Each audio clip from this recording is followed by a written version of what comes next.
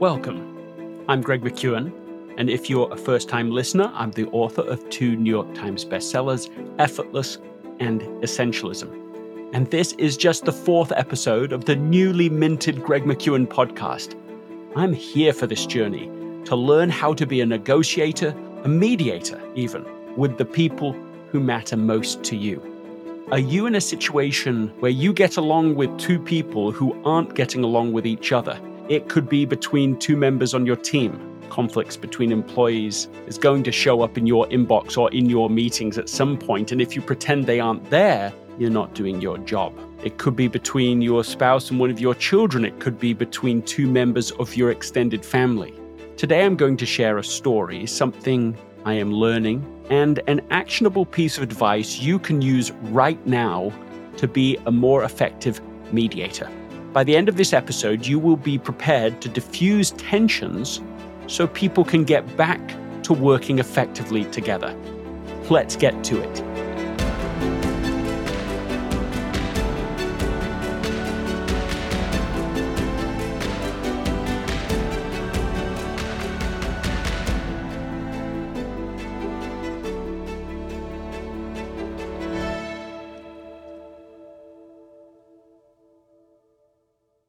This episode is sponsored by Shopify.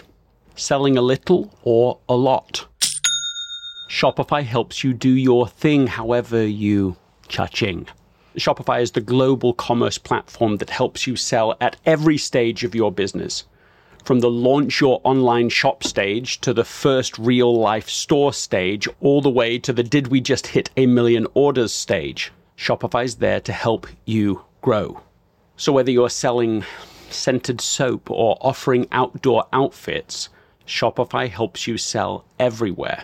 From their all-in-one e-commerce platform to their in-person point-of-sale system, whenever and whatever you're selling, Shopify's got you covered. Shopify helps turn browsers into buyers with the internet's best converting checkout, 15% better on average compared to other leading commerce platforms. So sell more with less effort, thanks to Shopify Magic, which is your AI-powered all-star. In my experience with every business that I have built, including this podcast, there are breakthrough moments, and those moments are often the result of finding the right partner. And I think that's a way to think about Shopify, because no matter how big you want to grow, Shopify gives you everything you need to take control and take your business to the next level. Sign up for a $1 per month trial period at shopify.com/Greg, all lowercase. Go to shopify.com/Greg now to grow your business, no matter what stage you're in. Shopify.com/Greg.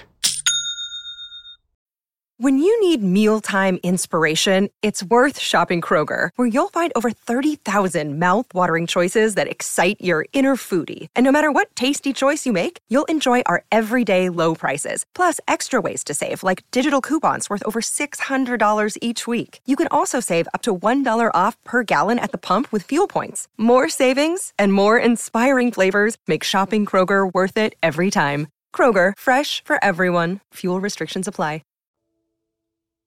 If you want to learn the ideas in this episode faster, teach the ideas in this podcast with someone else within 24 to 48 hours of listening. You'll remember more, you'll apply more, and you'll produce lift in the people around you. So, who will you share it with? Let me read you a story from the Harvard Negotiation Project. Back on December 17th, 2014, the world was caught off guard by the announcement that the United States was going to open up negotiations with Cuba with the aim of restoring full diplomatic relations between the 2 long-estranged nations. Another surprise twist to the story, Pope Francis was the chief instigator and mediator of the unexpected détente. A pivotal moment in the top-secret negotiations, which unfolded over the past year and a half, came when the US President, Barack Obama, visited the Vatican in March 2014. Pope Francis reportedly pressed Obama to forge a new era in US-Cuba relations. According to Obama, the Pope was particularly concerned about the plight of Alan Gross, an American contractor who was serving a 15-year jail sentence in Cuba for trying to bring internet services to Cuba.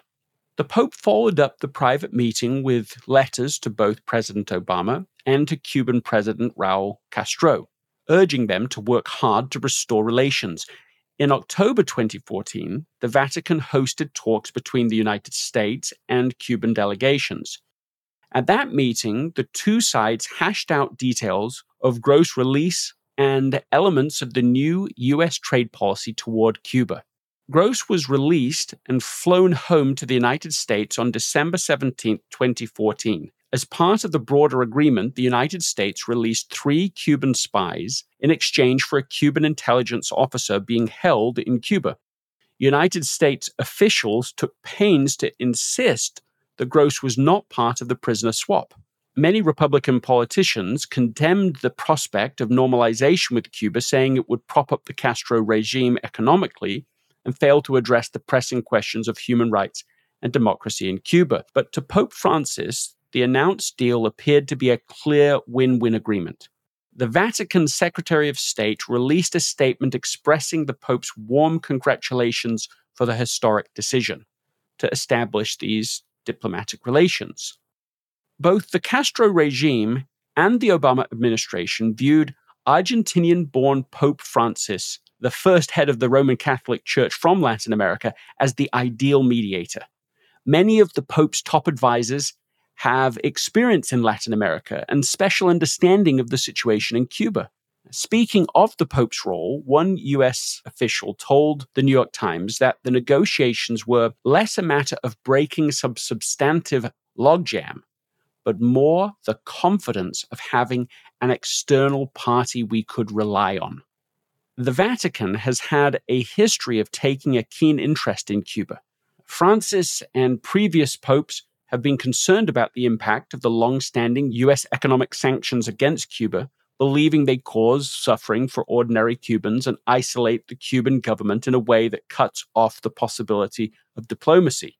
The Vatican has been focused on the human condition rather than secular interests in Cuba, Francis Rooney, a former U.S. ambassador to the Vatican, told CNN. Yet the Catholic Church also had a vested interest in Cuba. After Fidel Castro came to power in 1959, and in 1961 declared Cuba a socialist state. At that point, thousands of Catholic priests and nuns were jailed and sent into exile. In the 1990s, Castro loosened rules on religion, changing the nation from officially atheist to secular. In 1998, St. John Paul II, who was raised in communist Poland, visited Cuba and heralded the opening of the first new seminary to be built there since the revolution. Today, about 60 to 70% of the Cuban population is believed to be Catholic, yet the worship is still restricted. The country has fewer than 200 priests, according to Archbishop Thomas Wenski of Miami. I'll put a link to that story in the show notes so that you can go and read more about it, but also other articles about negotiating when it matters most. But here's the point I wish to make now. The word mediator comes from the Latin word medius, which means one who goes between. And to me, that's the critical piece in this story and in this breakthrough, is to have a third person who is trusted by both parties to be able to navigate a solution. It directs us to what the most important skills of a mediator are. And I think the first idea here is it's a person who has the ability to hold two realities. It's someone who can see both sides of the story, not take a side, try to listen and understand and seek the benefit of both parties. It's somebody who is trying to create an agreement of some kind between two parties. And that just reminds me of something that I researched and then wrote in Effortless. It's the importance of creating a high trust agreement. Because that, I think, is the highest calling of what a mediator is all about. Okay, so let's just back up for a moment.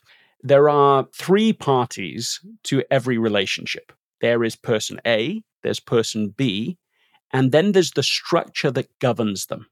When trust becomes an issue, most people point at the other person. The manager blames the employee blames the manager, the teacher blames the student blames the teacher, the parent blames the child blames the parent. Sometimes we are able to recognize that we are the ones at fault, but we rarely think to blame the structure of the relationship itself. Every relationship has a structure, even if it's an unspoken, unclear one. A low trust structure is one where expectations are unclear, where goals are incompatible or at odds, where people don't know who is doing what, where the rules are ambiguous and nobody knows what the standards for success are, and where the priorities are unclear and the incentives misaligned. All right, this is a low trust structure.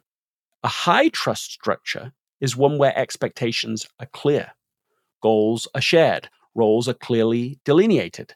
The rules and standards are articulated, and the right results are prioritized, incentivized, and rewarded consistently, not just sometimes. So most people can agree that this type of relationship is preferable. The problem is that low trust relationship structures generally happen by default rather than by design. I've had this happen to me many times, but I remember once hiring several professionals to help us remodel our home. They were employed by 3 different companies, but had worked together on a variety of projects over many years. They liked one another. They seemed competent. Each individual had come highly recommended. So I thought the pieces were in place for a high trust experience. But I began to worry after I asked for a written agreement with dates attached to it and never received one.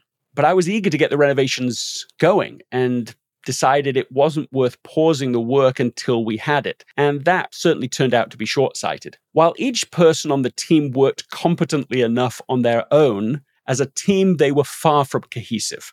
There was no parallel processing. There was no clear workflows. A vendor would complete a task and only then would the next piece of work be ordered. So some of the cabinets would get installed while others would be delayed for weeks. There was miscommunication. Sometimes workers would turn up to work, but the materials hadn't arrived. They couldn't agree on deadlines. They couldn't agree on who was responsible for what. So some efforts got duplicated while others slipped through the cracks. We were given incorrect dimensions for an appliance, so it needed to be reordered from a different manufacturer altogether to fit in the limited space. The end result? The model was completed late and over budget, and the experience for everyone involved was harder at every turn than it needed to be. And that's the typical outcome when you have a low trust structure. A couple of years after this frustrating experience, I was invited to speak to the Lean Construction Institute, the LCI. It's a trade association working to address the decline in efficiency within the construction industry. Just for context, while other labor-intensive industries have seen efficiency improve since the 1960s, today in the United States, a staggering 70% of construction projects are delivered late and over budget. And that's got nothing to do with the pandemic. This was before that. And more concerningly, 800 construction-related deaths and thousands more injuries are reported each year. So the LCI sees lean principles as being key to improving this situation. One solution is a unique business contract they refer to as the deal that ties each participant's compensation to the outcome of the whole project rather than to the work that the individual contributors give. Aligning the incentives in that way encourages the different parties to act as one team and to make decisions that benefit the whole project rather than their own self-interest. They not only feel a sense of ownership, but are motivated to take initiative to make the whole experience more efficient. Whether we're remodeling a home or leading a team of colleagues, we can all create a similar high-trust agreement to make it easier to get the right things done together. As you take the role of mediator, it's ideal if you can have a structure in mind of what does done look like? What would success look like here? And to spend less time worrying about the interpersonal dynamics between the two people, and more time focused on creating clarity around what is wanted by both parties and how one might get to agreement of the shared desired results. Even a one-time intervention as a mediator to set up such an agreement can pay dividends. Let me share with you a simple tool for being able to codify all of that clarity. Here it is. This is the high trust agreement. It has 5 elements. 1, results. What results does each party want? Of course, you could go back to episode 1 of the Greg McKeown podcast to better understand how to look past the current positions towards the actual goal, the purpose behind those positions, if it seems like they're completely at odds right now. 2 is the roles. Who is going to do what? So going forward, instead of people stepping on each other's toes, instead of people thinking and assuming the other person is going to do this, of course they will, but then without actually communicating it, you get clear about this. Number 3 is rules. Yes, they all alliterate, all 5 of them. What minimum viable standards must be kept? Rules are often established by experience, and you can create these rules based on their violation in the past. You can put them down as you learn about how to work with people and how not to work with people. And instead of having that just all in the back of your head, you make it explicit in this agreement. Number 4 is resources. What resources, people, money, tools are available and needed and can be agreed between the parties? And finally, number 4, rewards. How will progress be evaluated and rewarded? Really, that's to do with when are we going to sit down again and see how everybody is doing for compliance and non-compliance so that we can continue to work on this relationship. In a sense, what Pope Francis seemed to achieve as mediator was to provide the trust that didn't exist directly between the two parties. The intent and the achievement was to create a new, higher trust agreement between those parties. And the agreement that they came up with is a beautiful illustration of what at least a higher trust agreement looks like. So operating as a mediator in this way provides you a great ROE, a great return on effort. You don't spend your time spinning, wasting your energy again and again, hearing people complain about each other to you separately in email, along the way, gossiping about each other. You bring the parties together and you focus them on the job to be done so that you can create shared clarity. And with that shared clarity, they're able to operate not just independently, certainly not codependently, but interdependently. A huge return on a rather modest effort. It's a high leverage activity. And if you can build it correctly, then you can see residual results, turn that conflict that's getting in the way of production into something that returns results to you again and again and again. Now, at this juncture, let me share a meta moment I had as I was recently reviewing episode 1, and also as I've just finished recording this episode with you now. I suddenly realized that I have been dealing with a conflict with one of my own children. It's nothing massive, but it's something I'm sure that you can relate with. It's one of my children who is not terrible, but not consistently great at tidying up their room. And I don't handle this in a particularly good way. I will be unaware of it and then suddenly, in a slightly volatile way, try to address it all at once. This creates conflict for sure, tension for both parties, and it escalates, and often quickly. As I was listening to the magic question that I share in that first episode, I realized I need to go right now and use that question with this child. And I did, because I don't like the tension. I don't want that to exist between us at all. It doesn't seem that important, even though it needs to be addressed in some way.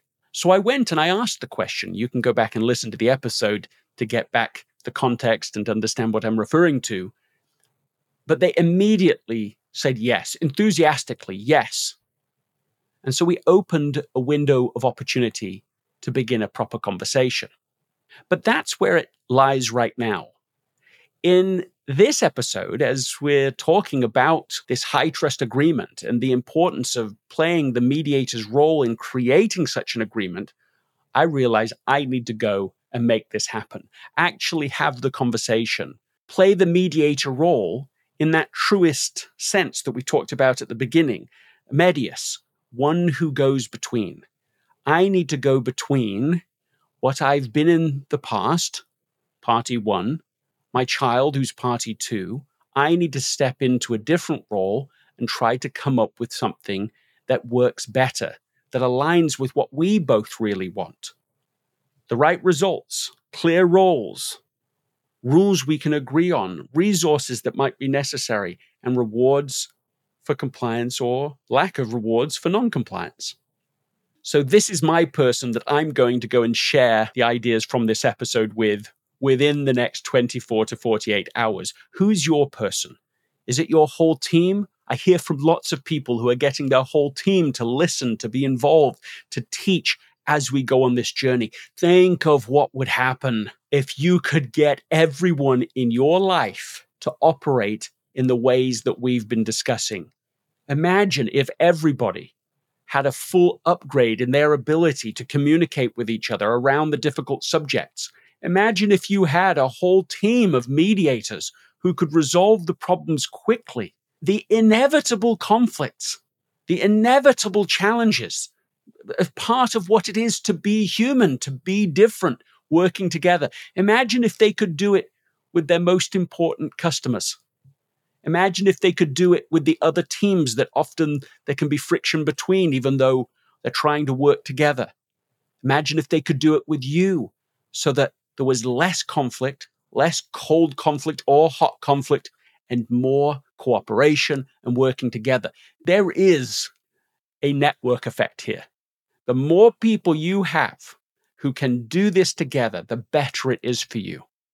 So share and teach, take on that role and see what could happen. Now, if you found this episode today useful, I will encourage you, as always, to go and write a review on Apple iTunes. The first 5 people that do it will get a signed copy of Effortless. The section that we talked about today is written up in detail in Chapter 14 under Trust, the engine of high leverage teams, for those that want to reference it. Write a review, take a picture of it, send it to info@gregmckeown.com. If you haven't already, sign up for the 1 Minute Wednesday newsletter. Go to gregmckeown.com/1MW.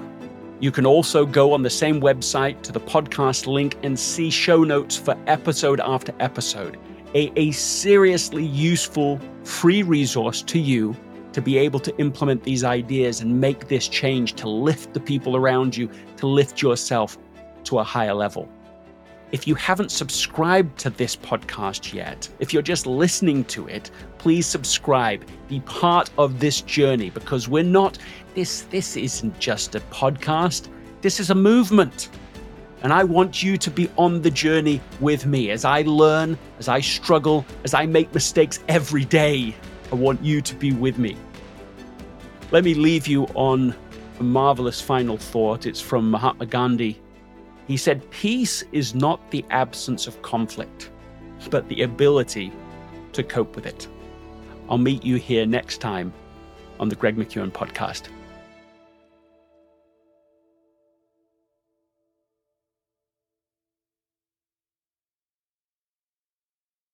This episode is brought to you by the Yap Media Podcast Network. I'm Hala Taha, CEO of the award-winning digital media empire, Yap Media, and host of Yap Young and Profiting Podcast, a #1 entrepreneurship and self-improvement podcast where you can listen, learn, and profit. On Young and Profiting Podcast, I interview the brightest minds in the world, and I turn their wisdom into actionable advice that you can use in your daily life. Each week, we dive into a new topic like the art of side hustles, how to level up your influence and persuasion, and goal setting. I interview A-list guests on Young and Profiting. I've got the best guests, like the world's #1 negotiation expert, Chris Voss, Shark Damon John, serial entrepreneurs Alex and Layla Hermosi, and even movie stars like Matthew McConaughey. There's absolutely no fluff on my podcast, and that's on purpose.